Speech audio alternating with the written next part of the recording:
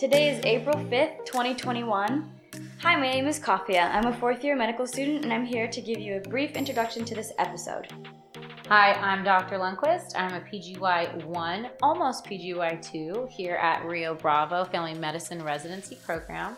Today, we're going to be talking a little bit about screening for lung cancer, hearing loss, carotid artery stenosis, and Kafia is going to explain to us the use of bupropion and naltrexone in methamphetamine abuse. Bakersfield, California has a meth epidemic currently ravaging this area. We as healthcare workers believe we can spot somebody addicted to meth from a mile away by their characteristic older than stated age, appearance, and obvious meth mouth. However, the actual scope of the epidemic is much larger. It's not just people who are experiencing homelessness that are addicted to and dying from meth. I saw while volunteering at a needle exchange at Wheel Park, people getting out of nice-looking cars, wearing clean, pressed clothes with sharp containers full of used needles ready to exchange. One man even had a teacup poodle in tow. It's clear that meth can affect anybody. That's pretty shocking, to say the least. Between May 10th and June 10th, 2014, 31.8% of randomly selected patients in the ED of Kern Medical admitted to having used methamphetamine at least once in their life. It's not just the individual who's addicted to meth who is affected. 36.1% of children removed from their home by Child Protective Services in Kern County during the month of May 2014 were cases that involved methamphetamine use. Meth accounted for nearly 75% of all drugs seized by the Bakersfield Police Department. Statewide, meth kills more Californians than any single opioid alone. Amphetamine overdose deaths have increased 212% from 777 in 2012 to 2,427 in 2018 in California. In 2020, Kern County had more than double the rate of deaths related to overdose of psychostimulants, of which meth was the dominant drug, compared to the state of California. In California, it was 20.48 per 100,000 residents, and in Kern County, it was 8.21 out of 100,000 residents. This devastating problem, unfortunately, does not have a currently FDA-approved drug to treat it, but a promising study called Accelerated Development of Addictive Treatment for Methamphetamine Disorder, also known as ADAPT-2, that's a lot easier to say, assessed the efficacy of combined bupropion and naltrexone for the treatment of meth use disorder. Bupropion ameliorates the dysphoria of meth withdrawal that drives continued use, while naltrexone decreases cravings, therefore preventing relapse, as it does with alcohol use disorder.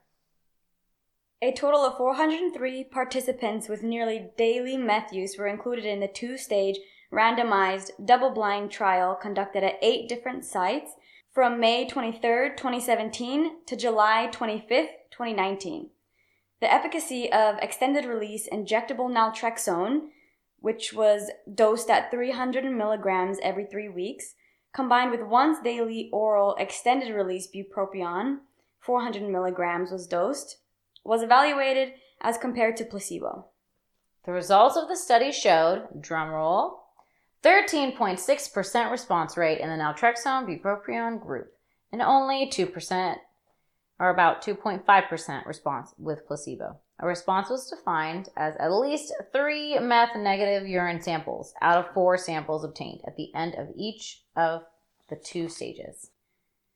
The trial concluded that although the response rate among participants that received naltrexone and bupropion was low, it was at least higher than among participants who received placebo. Although the ADAPT-2 trial did not provide any recommendations that can be adapted to clinical practice, it serves as a starting point for further research of the additive or synergetic effects of bupropion and naltrexone in the treatment of meth use disorder. Hopefully, it would also serve as a catalyst for more pioneering research regarding the legitimization of meth use disorder as a treatable disease with major medical, psychiatric, socioeconomic, and legal consequences. Clinicians should stay up to date with research regarding meth use disorder such as ADAPT-2, as it is our duty to understand the health crises that affect our patients on a daily basis and tools we can use to treat them. This is Rio Bravo Q Week, your weekly dose of knowledge brought to you by the Rio Bravo Family Medicine Residency Program from Bakersfield, California. Our program is affiliated with UCLA and sponsored by Clinica Sierra Vista. Let us be your healthcare home.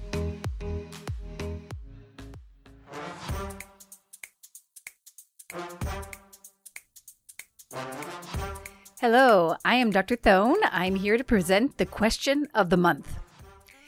This is a 69-year-old male patient who has a history of controlled hypertension.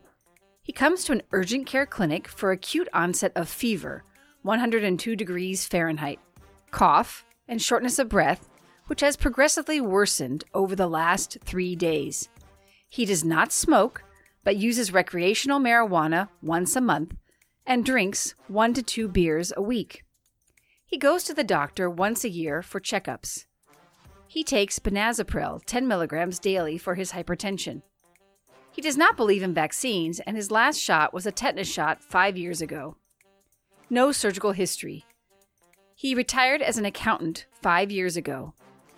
Vital signs are normal except for tachycardia of 110, his baseline 85, and temperature of 101.5 degrees Fahrenheit, 38.6 degrees Celsius. He has bibasilar crackles on auscultation. You perform labs in the clinic and he has a white count of 13.5 and a chest x-ray shows a right lower lobe consolidation. He has a negative rapid COVID-19 test. What are your top 3 differential diagnoses and what is the acute management of this patient's condition? Let's repeat the question. What are your top 3 differential diagnoses, and what is the acute management of a 69-year-old male, non-smoker, who has fever, cough, shortness of breath, tachycardia, bibasilar crackles, elevated white blood cell count, a right lower lobe consolidation, and a negative rapid COVID-19 test? Send us your answer before May 7th, 2021 to rbResidency@clinicasierravista.org, and the best answer will win a prize.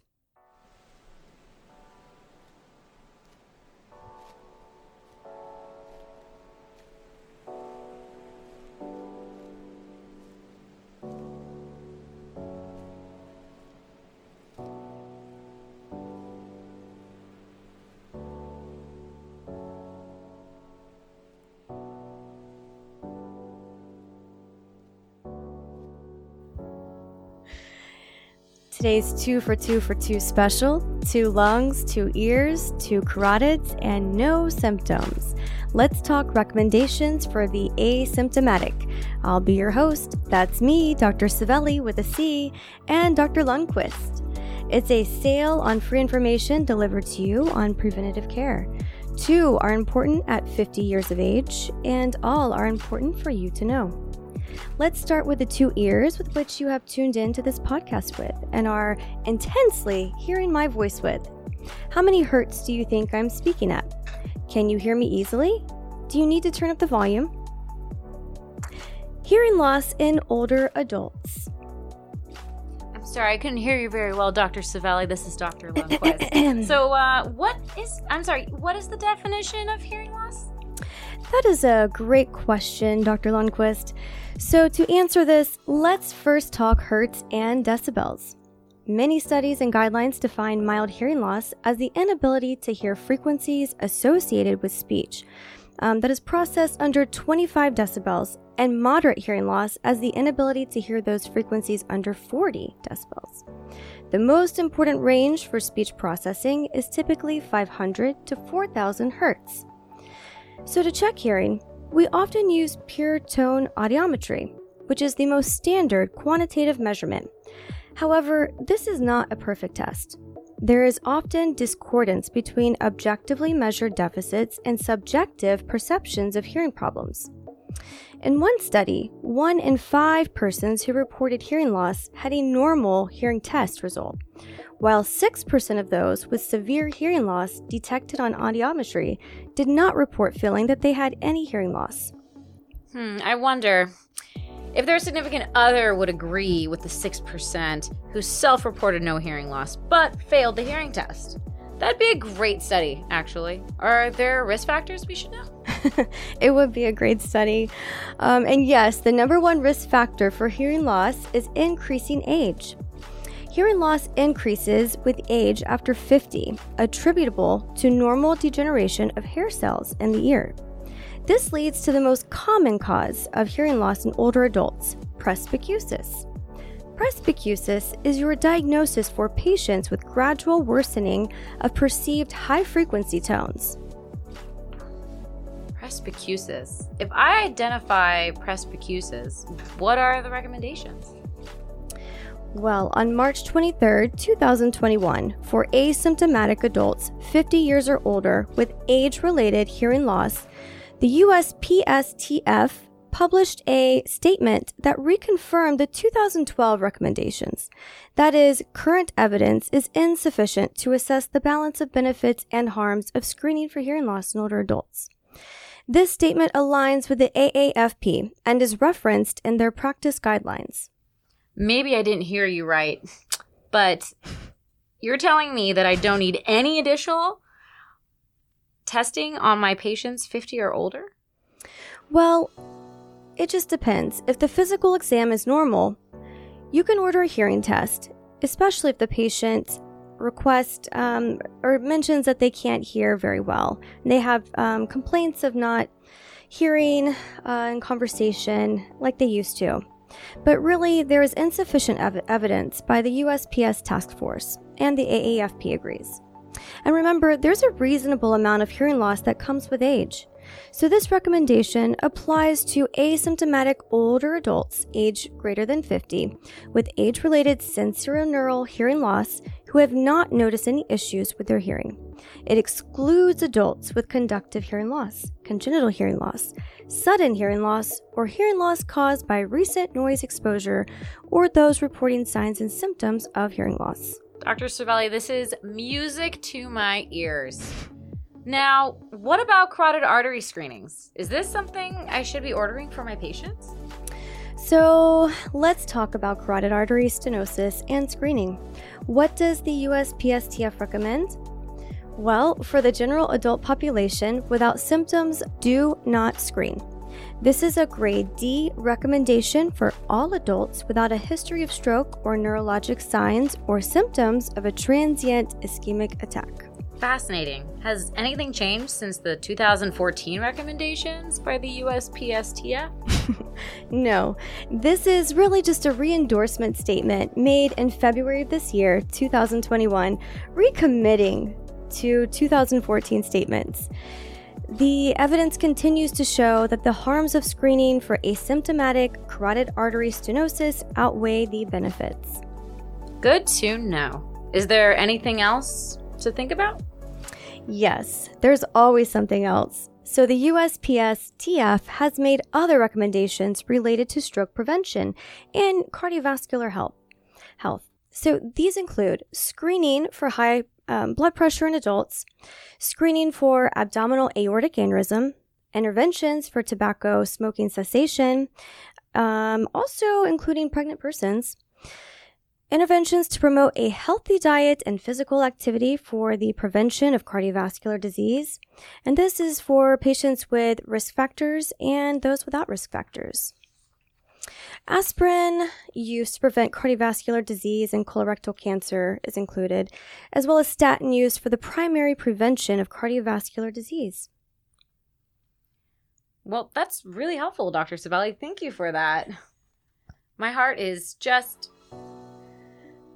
beating well? It's just beating so healthy? fast. Like you're 21? Like I'm 21. Perfect. Can't wait to be 50. Excellent. So since we were talking about heart and hearing, what about lungs? Great question. I'm so happy you brought that up. Lung cancer screening was actually next on my list. So let's go over the latest as of March 9th, 2021. There are updated grade B recommendations by the USPSTF. The patients that are 50 to 80 years old with a 20-pack year history of smoking and still smoke, or those who quit within 15 years, annual screening with low-dose CT is recommended. Perfect. When should I stop screening though? So you should stop screening when a person has not smoked for 15 years or has a condition that substantially limits life expectancy or limits their ability to undergo curative lung surgery. Really good to know. So what has changed? The USPSTF has modified guidelines, so we are screening earlier and with lower pack years. It used to be recommended to do low-dose CT at 55 to 80, but now we are screening at 50 to 80. Also, the pack years was 30, but it is now 20 pack years that we should start screening. So screen sooner at 50 and at lower threshold of 20. Thanks so much for listening. One more thing, you can screen male and female for lung cancer. Oh, So, excellent. Yeah, so bottom line, so we have 3 organs, right? We have hearing screening, insufficient, grade I. We have carotid artery stenosis, grade D, do not screen. Okay. And then we have lung cancer, grade B, so screen most of your patients, or Okay. almost all of your patients. And there's no discrepancy towards male or female or in between, so Yeah. perfect. Thank you so much, guys. Thank you.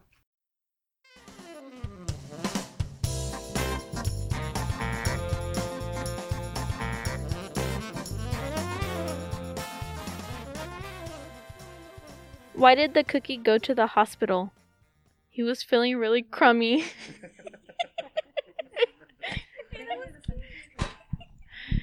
Doctor, I keep hearing a ringing sound. Then answer the phone.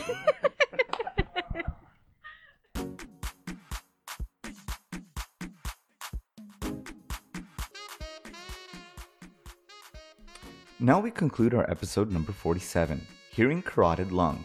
Dr. Savelli gave us an update on USPSTF screening in asymptomatic adults. For hearing loss, there is insufficient evidence to give a recommendation. For carotid artery stenosis, there is a grade D, meaning do not screen. And for lung cancer, it is a grade B recommendation, meaning screen your patients. Don't forget to order a low-dose CT of chest in patients of any sex older than 50 years with a 20-pack a year smoking history and currently smoking or quit less than 15 years ago. That's a mouthful, but once you start following the guidelines, it gets easier to recall. Remember, even without trying, every night you go to bed being a little wiser. Thanks for listening to Rio Bravo Q Week. If you have any feedback about this podcast, please contact us by email at rbresidency@clinicasiervista.org or visit our website at riobravofmrp.org/Q Week. This podcast was created with educational purposes only. Please visit your primary care physician for additional medical advice. This week, we thank Hector Ariaza, Jennifer Thone, Valerie Savelli, Kafia Art, Ariana Lundquist, Jacqueline Uy, and voluntarily unidentified medical assistants.